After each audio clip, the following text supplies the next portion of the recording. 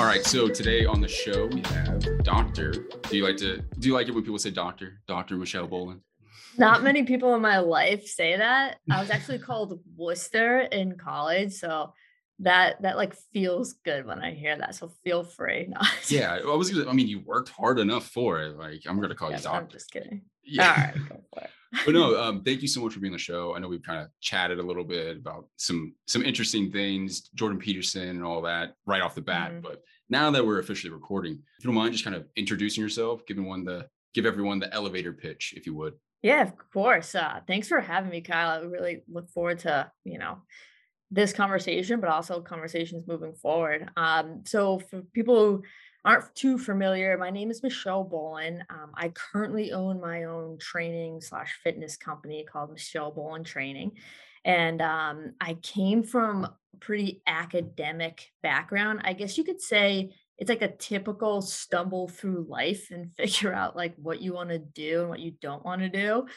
Of like, I was in school, I love school. If I could stay in that environment, I probably would as a student. Um, but I was on track to become a professor. And, I just absolutely I had a few kind of adjunct teaching positions, graduate assistant, and I was like, yeah, I don't think this is for me. And prior to that, I was in nutrition. So I got my undergrad in nutrition and I was like, oh, this is going to be great. And then I worked for a dietitian, went through kind of a few career experiences of that. And I was like, no, we're moving on. And then I went to a program for strength and conditioning and then exercise physiology, where I finally got my doctorate in. And then I went and worked at a D1 collegiate setting for strength and conditioning at Northeastern University, which is absolutely amazing. And then I got an offer to be director of education at a private facility. And then the next step was basically working for myself and starting my own thing. So that's kind of where I am now. Gotcha. Jack of all trades in a way. I'm I curious. try.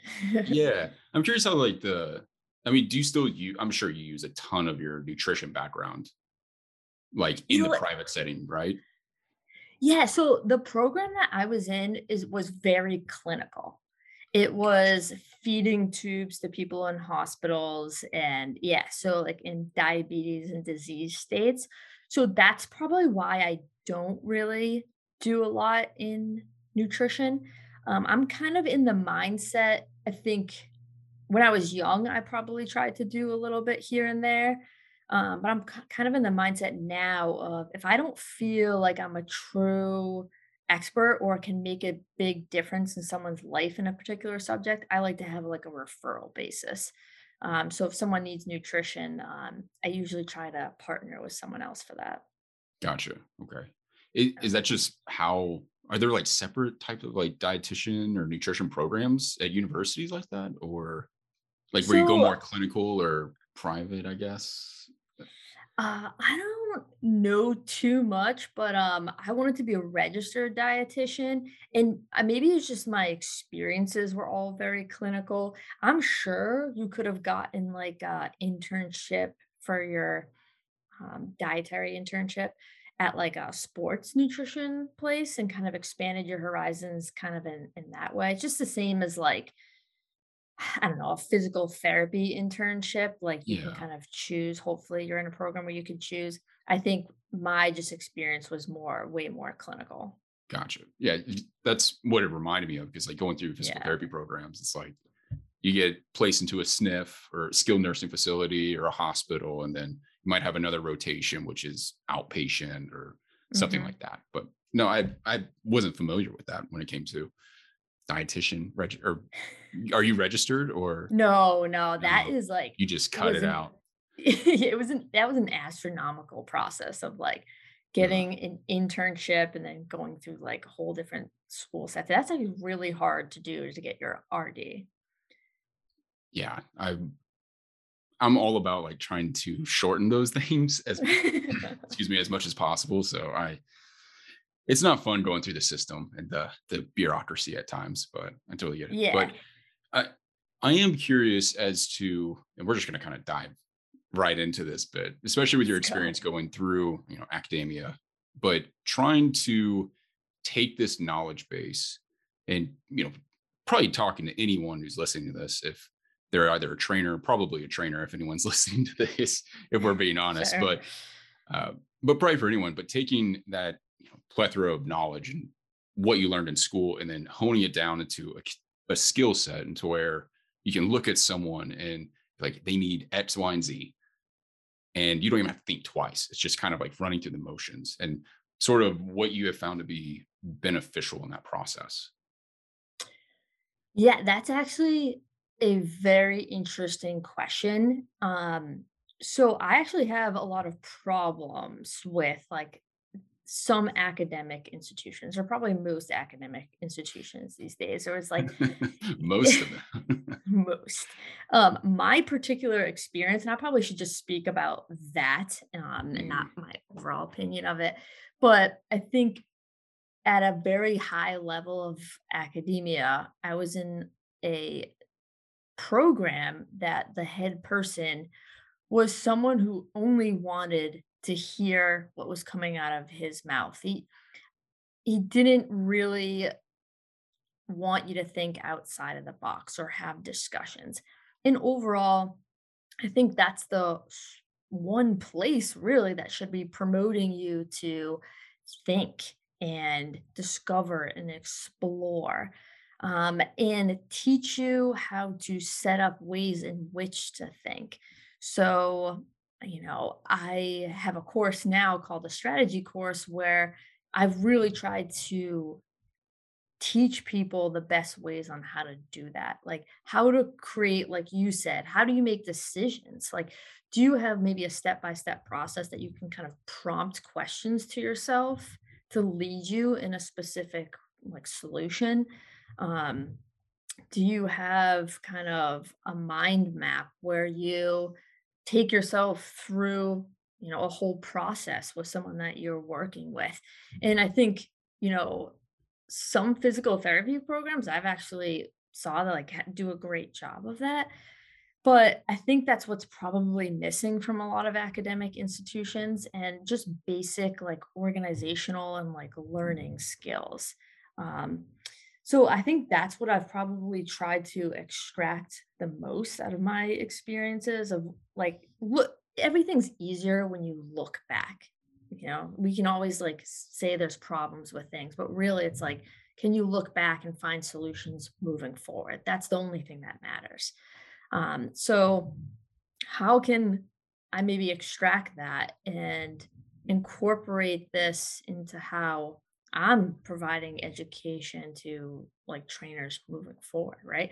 Can I teach them ways in which to organize these skills? Because kind of like what you inferred of like, especially like this day and age, there's like online education is like one of the biggest mediums, right? For continuing education for professionals, and we're learning so much, and there's all these like biomechanical information, and it's like, okay, like, do you have the skills to know what to do with that information and apply it and turn it into knowledge, which is different than information? There's an application process to that and an experience process to that. And I think maybe that's a big gap for people, right? Taking in information and then actually like knowing what to do with it.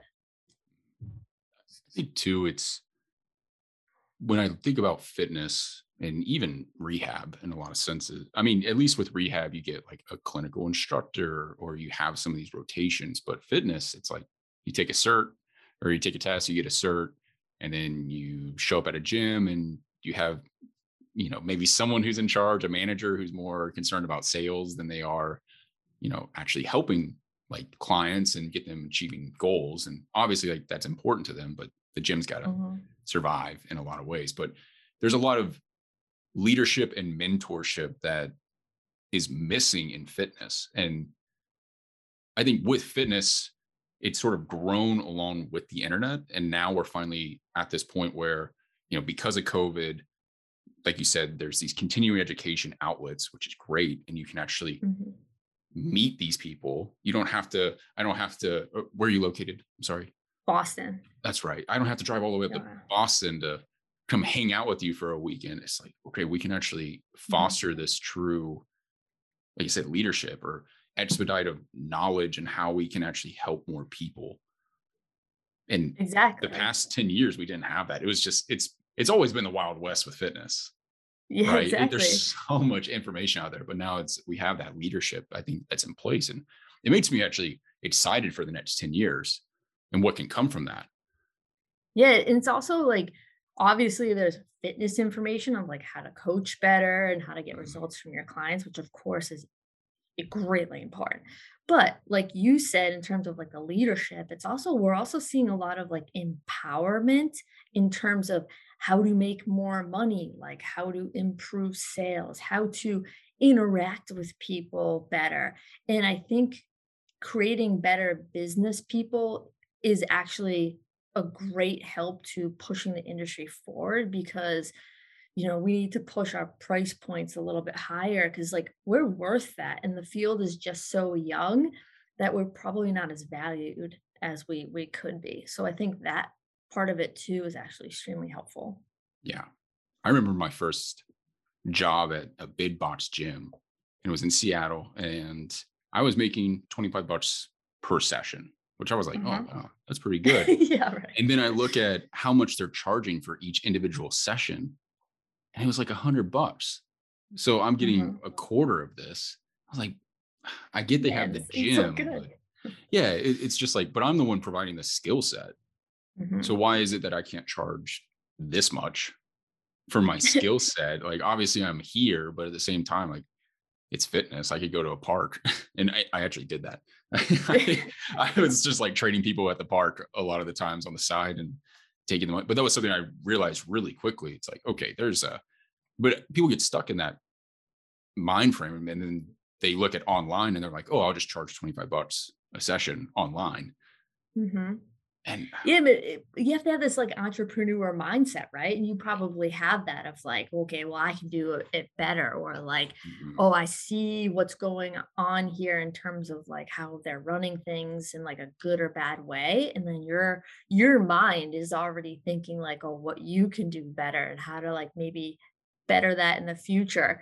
And some people just don't think that way. I mean, that's probably one of the reasons I started my own thing because like I ran into kind of the same problem as you. And also too, like, especially like in academics, like there's accreditation programs where they kind of drive one profession, right?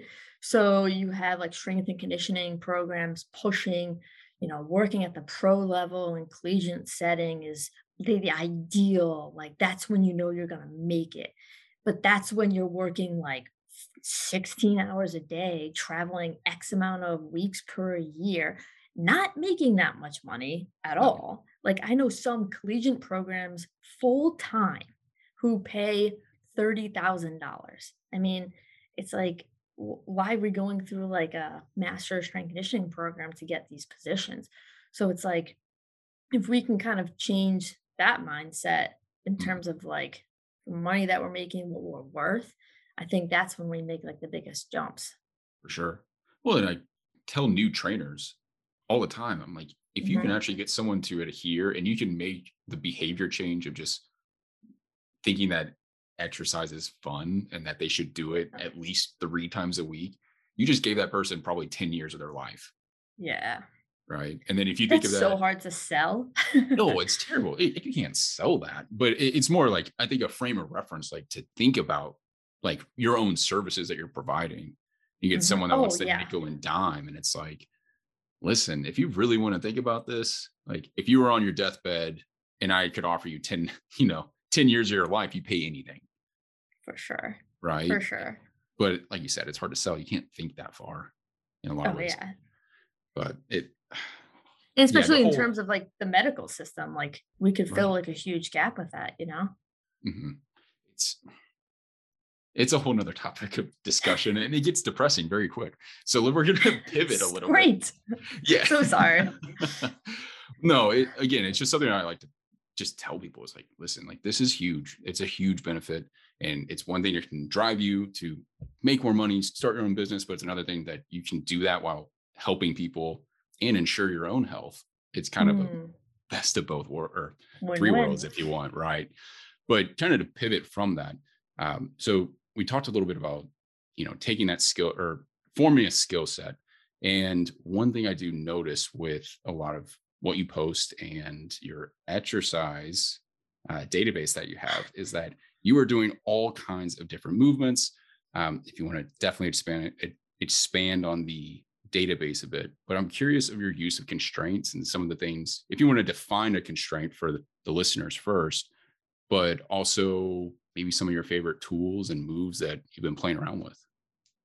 Yeah, of course. No, thank you for that. Yeah, I just turned my database into like a digital online app platform, and Yeah. it's just it makes I was talking to the guy who, built it for me, and I was like, I just wrote a program in like half the time. I was like, this is insane. I was like, this is awesome. And it's basically like, I have people from all over the country who I write training programs for. And, if I'm programming a front foot elevated, right racked, reach, split squat, if I was them, I would read that and be like, what are you talking about? Like, what is going on? So, like, I need to provide them visuals efficiently that will show them exactly what that is. Um, so yeah, just even just the name of that exercise, I would say there's just so much variation that you can put in with an exercise based on like your intent. What arm you want reaching? Do you want a certain foot or side elevated?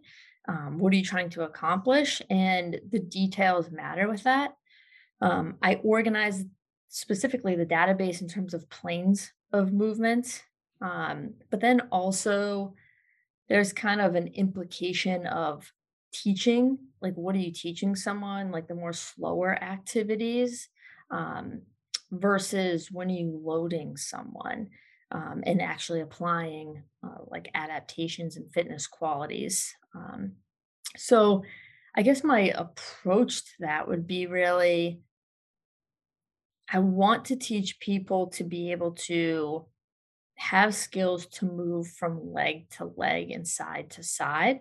And that's all different types of directions and ways of moving. So you have to have both access to those motions, learn skills, and then also what we consider fitness quality improvements, like adaptations. So that's kind of like my maybe mindset towards like exercise selection. Mhm. Hopefully that answered your question. Well, I guess could we like unpack those individually a Okay. little bit? Because you're in two, because you're talking about access and skill set and then adaptation, and like that makes sense. But I guess maybe like an example. Oh yeah, and then constraints. Yeah, sometimes I black out on podcasts, but Oh, that's fine. I yeah. threw a bunch at you on Yeah. that question. So with constraint first is more probably something that's passively put in place to allow someone to accomplish a task. So, for example, if I don't want someone bending to the right or dumping their weight out to the right, maybe I put my hand on their right side or right side of their hip and say, "Hey, don't touch my hand." Or I use a foam roller to push into the wall to keep someone's position, or a bench in a certain incline, doing maybe like a chest supported row, um, or they have to reach towards a specific object. So it's like it's put in place almost to like improve your coaching, not from a verbal sense or a cueing sense, but almost just like just put this in the way and then Yeah. they'll just be able to do it a lot better. Right. I I've always thought of it too. I think of like an amoeba, and how like an amoeba moves and it kind of like puts half of its body and reaches out and then it pulls itself. It's That's a like, good analogy. Yeah. yeah, and well, like it's weird to think of the body as that in some way. You put your foot out and then you take a step, but it's I guess a constraint to me is like, how can I put like a little box around that amoeba so that it goes That one yeah. direction? in That makes comparison. perfect sense. Yeah. Yeah, and it's almost like this it's more in some ways, I think it's a little bit more external because like a Right. reference would probably be a little bit more internal. Right. Well, and I think it too, it just makes more sense for the person doing the activity, especially when they're doing a higher level activity. It's like the last thing you want to think about is consciously squeezing something or Yeah. trying to leverage something. So if you can just passively, and two, like with the way the body adapting to the environment, if we think of dynamic systems theory, just like let's put something in the environment that is going to have an effect on you so that way you move a little bit different. Exactly. And that's probably the biggest difference, like the thinking aspect in terms of like learning something and then just straight out outputs, right? Hmm. It's Yeah. like, yeah, if you want an output like successfully, maybe in a specific task, like you want someone to be able to do something, yeah, provide constraints so they're not like thinking about what they're doing. Exactly. Well, and to make it like unconscious, I guess. Like that's Yeah, it's a that's good what I point. think a lot of people forget about. It's like, you can pull your shoulders back all day, but like, is it really going to carry over into like an unconscious action? Yeah, And I guess yeah, that's a would good you like point. to find that as like an adaptation? What, making it an unconscious Yes. action? Hmm. Yes, from maybe like a neurological Hmm. perspective. Um, yeah, I would say so. Yeah. That makes sense. I'm curious too, is like, when we're just kind of riffing off of adaptations, but when I think of muscle, like neurological inputs, and then like position of joints, right? And then the leverage that happens on a muscle.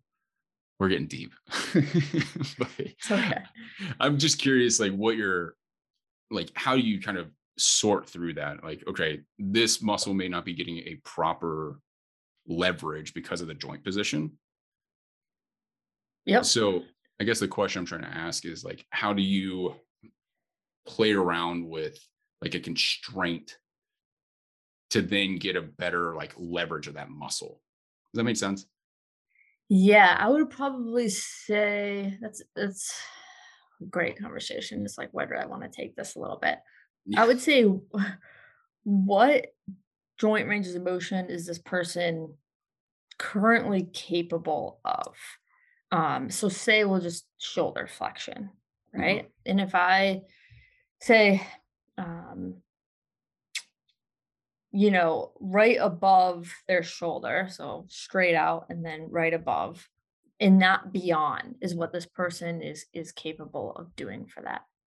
You could, and this is again a difficult thing of, do you really want to make that clear to your client? I am kind of on the side right now where I don't make that clear to Mhm. them. Like, hey, like you're not able to raise your arm over your head. You don't have that range of motion. I don't really like talking to people that way. So in terms of your reference, you would provide a constraint. Like have something if they're doing like a overhead pullback or something like that, have something behind them that cuts them off from going past that joint range of motion and stay within the range in which they're kind of currently capable of doing.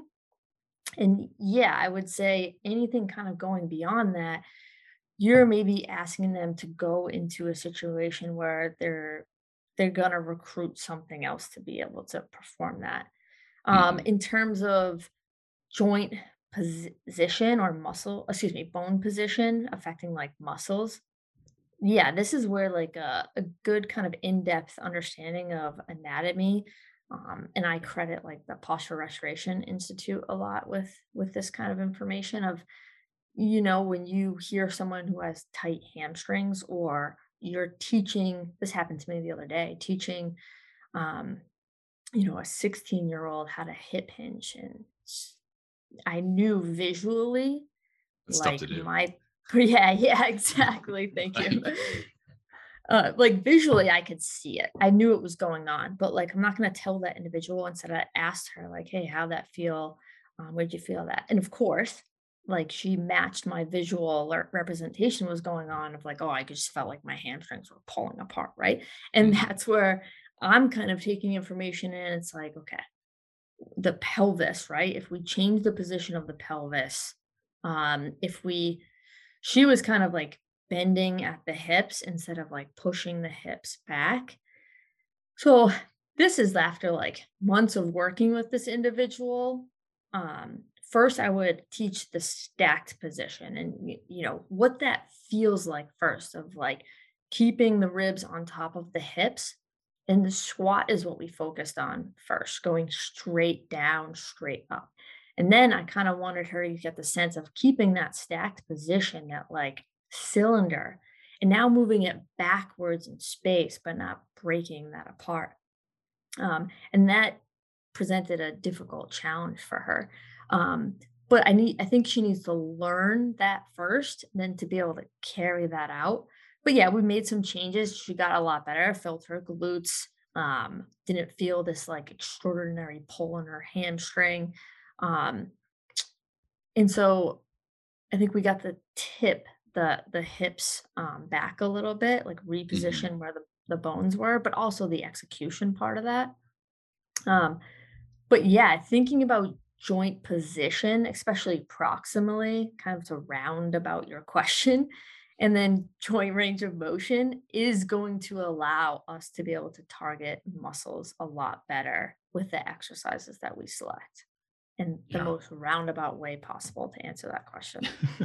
Well, you made a post and it was saying like allow the movement versus like squeezing Mm, to get this activation. And I think that fits yeah.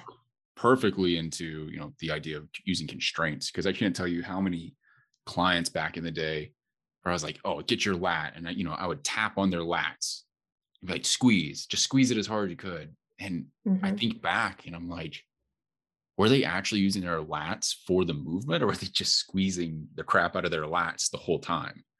And they That's a felt like great point. right. And Yeah. I couldn't tell you honestly. And well, if I think of joint position and all that, they probably weren't to some degree. It was probably some other like muscles kicking in, and that's why they were having the problems initially. But yeah, I guess if you want to try to dive into your own quote, I just quoted you, I like love it. allowing this movement to occur. Yeah. I think that was in reference to a chest fly. So someone's Mhm. laying on a bench, 2 dumbbells in their hand. The dumbbells come out wide with their hands and back in. Now, this is something that I think goes into the realm of intent, right? Because if I have, I mean, I think this example is terrible, but I don't know. Say hypothetically, you have like a bodybuilder, right, who wants to create hypertrophy in their pecs, right? Like you probably do want a lot of compression to be happening because that's what their goal is, right? To squeeze harder, like their whole body as a whole to move weights, they have to be good squeezers. And when they perform a chest fly, they're probably trying to squeeze those pec muscles. They're probably doing it at a very high weight. Um, but on the flip side of that, if your intent is movement, which I try to specifically use that word, then I want to create some expansion to allow space to open up. And I would really choose the chest fly in a warm up routine with someone who I want them to take a breath of air in, allowing movement into their upper chest. And so the weight's going to be low. But again, if that's my intent, I have to make sure I coach it in terms of inhale as you come out and try to be relaxed, not squeezing your pecs together and all tight. Allow your chest to open up and then come back in with that exhale. So I think it's just like a matter of what your intent is and making sure that if you're allowing movement to happen, same thing as kind of maybe a hinge of like, I don't want someone to squeeze their glutes. I want them to probably inhale and feel like their backside opening up. Some people I work with feel like a little bit of a stretch sensation um, in their glutes, like performing like a trap bar deadlift and things like that. And that's allowing them to kind of push back in space instead of maybe that squeeze, which is probably going to push them forward a little bit. Right. Or lock them in a position and they use Exactly. something else to get the movement to actually happen. For sure, for sure. If you're just squeezing your butt, like, in a like a deadlift position, your weight's probably forward, Mhm. right? And you're probably going to initiate that movement from like a back coming up first or like a chest coming up first. Right. Or you see those people who deadlift with their knees super wide. Not a sumo, but like just like externally rotated, like hips the whole way. I've seen Yeah, some like interesting. knees come out. Right. No, it- it's hard too to think of this. I'm curious your definition of the term, that the word movement, and how you're talking about that. Mm. Right. Like if you could try to dive into that for everybody, because I think of movement, I just think of movement, right? But what does that mean to you? That wow, that is a very philosophical question. It's amazing. Perfect. Um, I probably get it's funny how like your lens can kind of transform over time. I think overall I've been very highly influenced by the Posture Restoration Institute, like taken 12 courses, like they've changed my whole perspective on like anatomy and like how the body moves. And then I attended Bill Hartman's intensive, which I highly encourage people to apply for.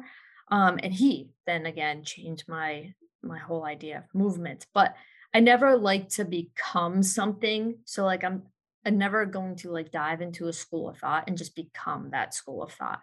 Mhm. So I think my idea of movement maybe is like a blend of everything. And when I hear movement, I think expansion. So like a space has to open up to allow um uh joint range of motion to occur. I was trying not to say the word movement for the definition. But so if I'm doing a hip hinge and I'm pushing my hips back, well, the backside of my hips need to create expansion and open up to allow that movement to occur backwards. Same thing for a press. Like if I have to push my arm forward, areas of my body have to open up. If I need to be nice and still and restrict movement, it's going to be the opposite. I'm going to squeeze, I'm going to compress.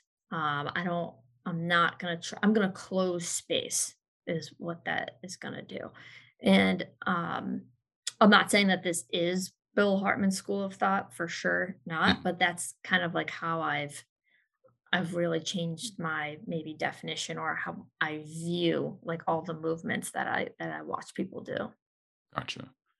I because I I agree with that mindset, just in the same way. Like if I do, I guess, a compound lift, that's the only, though it is still a movement, it's going to have Mhm. less movement to it in a way. Like it's, well, and I guess I've been using terms like rotation and anti-rotation.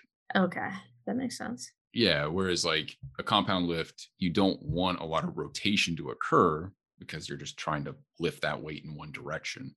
Whereas maybe I do an accessory movement that'll have more potential like rotation to it. So like a split squat variation, and with a cable constraint or something like that. We're trying to go, it's just has more rotation to it. Maybe Yeah. specifically at one joint over the other. So like a freedom of movement. And Yes, exactly. right. So like if you're doing a cable chop, it's like you're probably a lot more relaxed. You're probably going into a lot more rotation as like that band. I'm assuming it's from a high to low position Mhm. coming across your body. You want like joints to turn over each other, like your upper body to like disassociate from your lower body. But when you're squatting, especially with heavy weights, you don't want that. You Not want to at all. stay in a straight up, straight down position, supporting that load on your body. Mhm. So, yeah, I mean, people use um, different terminology for a lot of the same stuff. So, if that's what you're basically, we're probably could be talking about the exact same position, but you kind of say it in a different way. Right. But It's yeah, I just mean that makes sense. how we conceptualize things in our own heads and trying to figure out what the heck is going on with the body. and watching, people move. It's that's why I like the use of the constraints. And like I said, I feel like you do a really good job, and you're posting all this stuff. I'm like, oh man, that's fantastic. Like I want to use that. And this looks really good and so much easier than me just telling someone, I need you to do this. Right. Like I Yeah. think that can just lead to so much frustration for both Yes. you as the coach and the client or the person or your buddy that you're exercising with. Like it's just it can be miserable. Yeah, and especially on like a personal training basis of like one, there's like two extremes. I either have young adolescent, or excuse me, I shouldn't say young adolescents, but adolescents or adults. And adult, like people want to pay for obviously a good experience, but also someone who they look forward to coming to see, where they're going to have fun, right? And some people don't like that nitty gritty that you're kind of Mhm. referring to. And especially over time, maybe you do have a client who really enjoys that. But over time, you know, you create friendships with a lot of people that you're working with because they do enjoy being around with you and having fun. You get to know each other's lives and you're having conversations why things are going on. It almost makes coaching easier if you are able to set someone up in a good position to allow them to execute it, but they can still kind of tell you about, their kid's wedding that was like last weekend or something and Yeah. not having them stop talking. Right. It's not all about the movement itself, which I mean, I think in some cases that is good, but it should be a Yes. portion of the time of a session, if you would. Not every single exercise you're going into, but like you said, everyone's different in that way. Yeah. But And I think it's having go ahead. sorry, no, it's good. It was just context specific, right? I think like some of the problem with maybe I could probably do a better job at this of like Instagram is like there's no context to it, right? Right. And like everyone sees like these fancy coaches on like, taped outside of sessions. Not like a lot of people tape what's going on with the client because well, I know my clients wouldn't like that for sure. Mhm. And it's like perfect setup and they're explaining a ton of things. And like their demo person is always a trainer who has a good relationship and awareness of their body and makes it look so easy. And you're just like, well, why am I so dumb? Like, why can't I do that with your client? Meanwhile, you go to your session and they're talking about their dog and like this and that. And like you can't get them to listen to you. And it's like there's idealism and reality. And we need to make sure that a lot of these things can fit into our reality. And kind of like the point that you're referring to is like constraints can really bridge that gap in a way. Well, it just meets the person where they're at, you Yeah, know. And it's the that's easier way the to say it. like, yeah. Well, it's I don't know, we can go on and on probably about constraints, but I'm curious, like, what are some of your favorite tools that you're using right now? Like, obviously, like heel wedges are fantastic. Like, everyone uses those, but do you have any other like little tricks that you've been playing with? Oh my goodness. What am I bringing out constantly? Putting you on the spot. I know. I wish I could think of this. It's always like You need to look at the gym floor right now. constantly doing. You're like, oh, that. um, yeah. Geez, you're killing me with that one.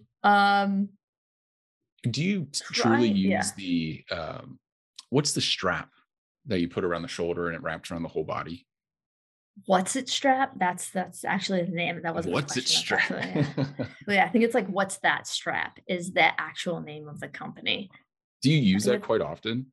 I honestly don't use it as much as I thought I was gonna use it, to be Yeah. honest with you. I was curious Um, 'cause I see it especially, like, with all the people that post about golf stuff. Everyone's like, "You need this," and they, like, sit there and rotate with it all the time. I'm like, "I don't know." yeah. It's it's a piece of equipment that's probably not necessary. It's just yeah, of course you can like wrap it around someone and create like a rotational like resistance. You can Mhm. probably do that with a lot of other things. Right. A piece of equipment that I own that I pretty much use every session is the Anchor cable trainer. Are you Okay. familiar with that? Yeah, yeah, yeah. If Okay. you don't mind kind of explaining what that looks like a little bit. Yeah, so the Anchor trainer is basically when I first started working for myself, I rent space from a local gym. And the thing that I use a lot is a cable. Of Hmm. course, that's a huge thing in my training. And I was looking at what they, had to offer out there, and there was very expensive, very heavy, huge space filling cable trainers, like with stacks with weights, the Kaiser, which was way out of my price Oh range. yeah. But then also I was working at a CrossFit gym and he was like, "Hey, like I don't really want like a huge piece of equipment here." And then Hmm. I got introduced to the cable trainer, and it's literally, man, it's probably 30, 40 pounds, the size of maybe my forearm, where there's different mounts. So you can actually make it a sliding mount on the wall. I have the one where it's a little bit of maybe a magnet and then like it straps around any pole. I brought Hmm. it out onto like fields and put it around like, a goal post, and it's worked Wow. magically. Yeah, I put it on racks in the gym, um, in my apartment complex gym. I'll put it around something, and there's like adjustable weights on the side. I've loved it just because it's super mobile. It was in my price range, and it works really effectively for what I do Yeah. with my people. And that's something that I'll put like the what's that strap on and give Hmm. some resistance. Would you say you use a lot of like majority of the? Do you spend a lot of time at the cable rack in general? uh, I mean, it depends. Like if I have it, like I'll use it. Like I Mhm. have access to like a few facilities, but not no, not Not really. really.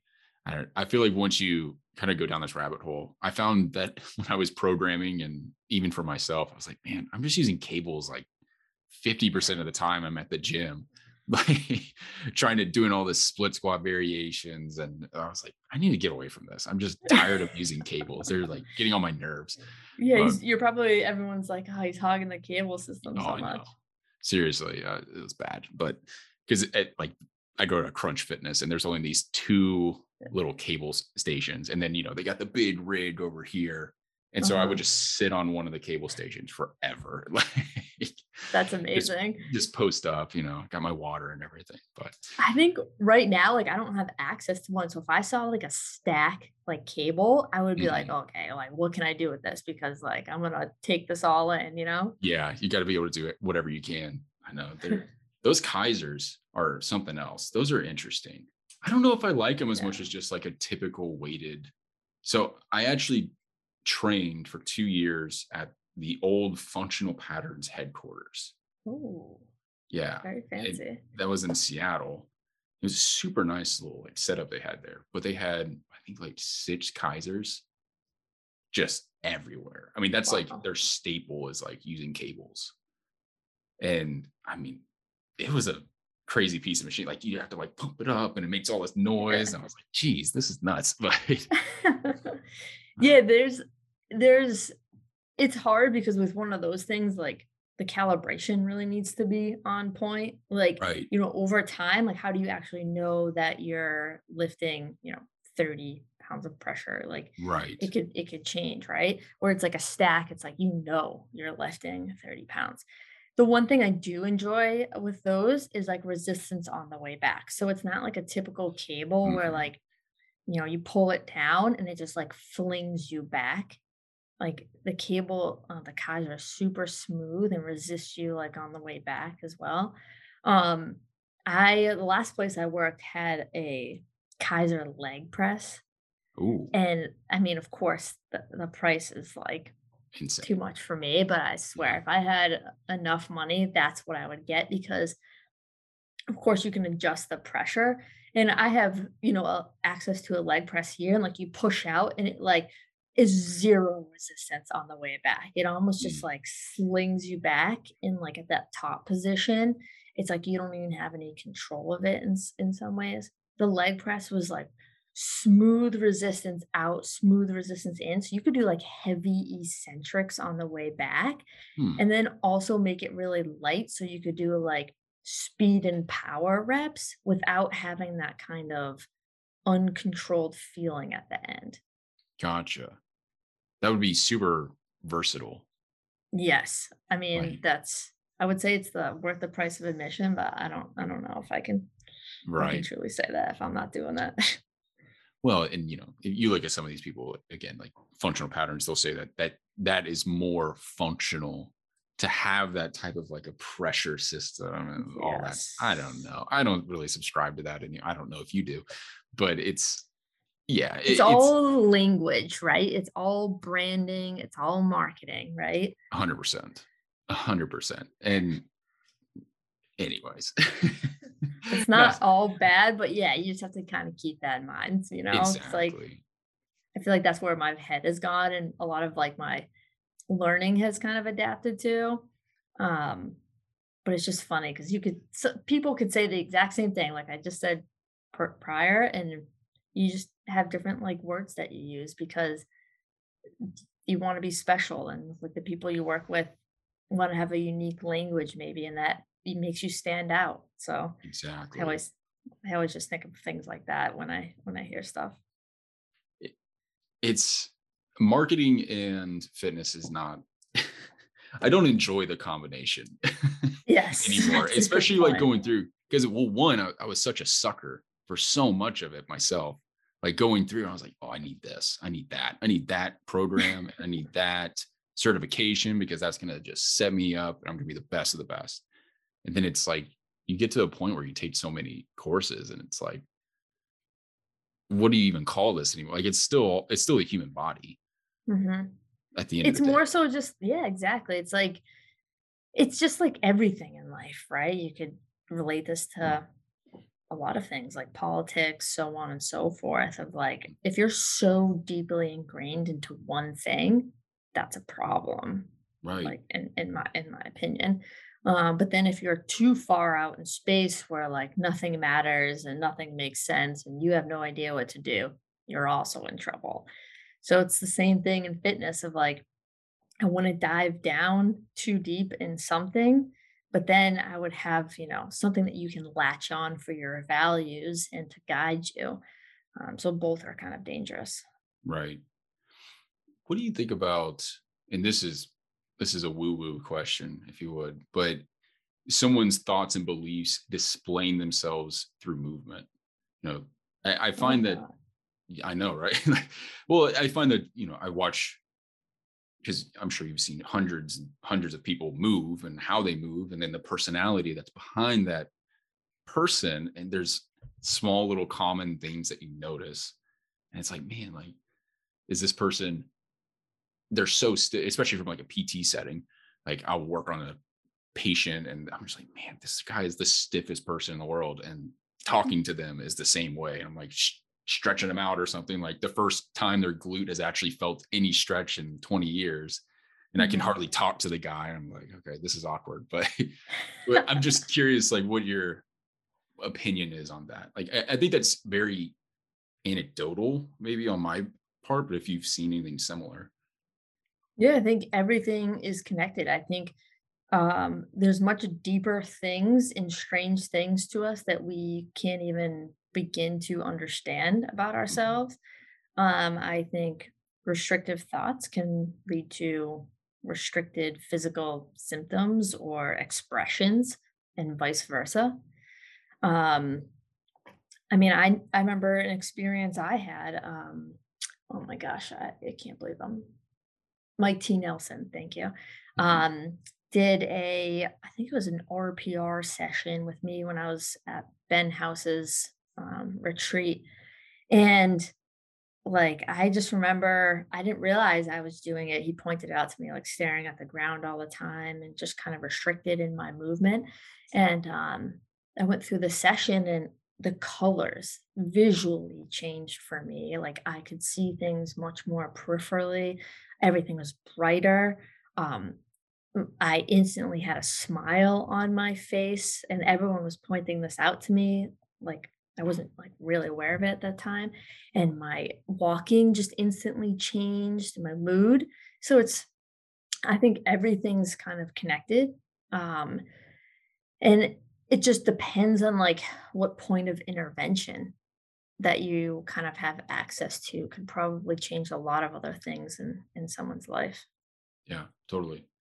I think in some cases, like just it's hard too, because if you have someone like say who's in that case, and it's like, well, go outside and walk. Mm. Like, is that really a good beneficial recommendation? Like, they still probably in a shit mood and still probably going to stare at the ground to some degree. It's a tough. I think changing the environment can help with a lot of that, but I think there's specific interventions that you can apply, which now we're at the end of the show, and it's like we're not going to talk about these, but I know, right? until We next should time. definitely we should definitely do this again. We probably should have done it at like a point where we could have more time to expand. But yeah, even someone going for a walk and just saying, look at the horizon Right. on the trees, or like glance around you once in a while. Mhm. Um, a person I would highly recommend that people kind of get into, which is hard to say because it doesn't really put that much stuff out, is Seth Oberst. He kind of dives deep into a lot of the stuff, as you're aware, and he's a kind of great point of reference for innervations on a somatic sense that can relate to people's past experiences. So it's just like an interesting exploration, probably into that very specific question. Right. No, I've seen a lot of. I actually really enjoy your all's posts, like yours, Zach's, Lucy Hendricks. Like you all kind of talked to him for a while, and then he's Yeah. stopped. He's disappeared. I don't know what's happened to him. Like, he's I'm he's gonna a reach out and see good if he'll get on the show. Like, You should. yeah, He's a good friend. He's actually going to speak at the seminar I'm putting together, the Boston Health and Performance Summit in June in Boston. He's going to be there for a speaker, and I think I suckered him into it. But there you yeah, go. he's not like I don't know, public outputting is probably not like a big priority for him. But like Mhm. I'm slowly gonna get him to do that, Kyle. There you go. Slowly. Well, thank you so much, Michelle, for doing this. Again, sorry people for not going into full detail on that last question, and but well, like I said, you have to listen in next time. But no, if you want to hit us with where to reach you if you would like to be found, and we'll call it there. Perfect. Yeah. So I post a lot of stuff on Instagram. That's at dr.michellebolin. And then my website's pretty easy. It's michellebolin-training.com. Those are probably two like best avenues. You can definitely get in contact with me. But honestly, thank you so much, Kyle. Like this was super easy, fun. I mean, I feel like I could talk to you probably for the next 3 to 4 hours. Right. Yeah. And I'm going to plug in for you your own exercise database. Definitely check that out. I have it. It has been amazing. I really like using that. And it's definitely shortened up my own programming, because that can be a long, tedious process at times. Yes, exactly. If you're a coach listening to this. But no, thank you so much for coming on, and we'll see you next time. Yeah. Thanks, Kyle.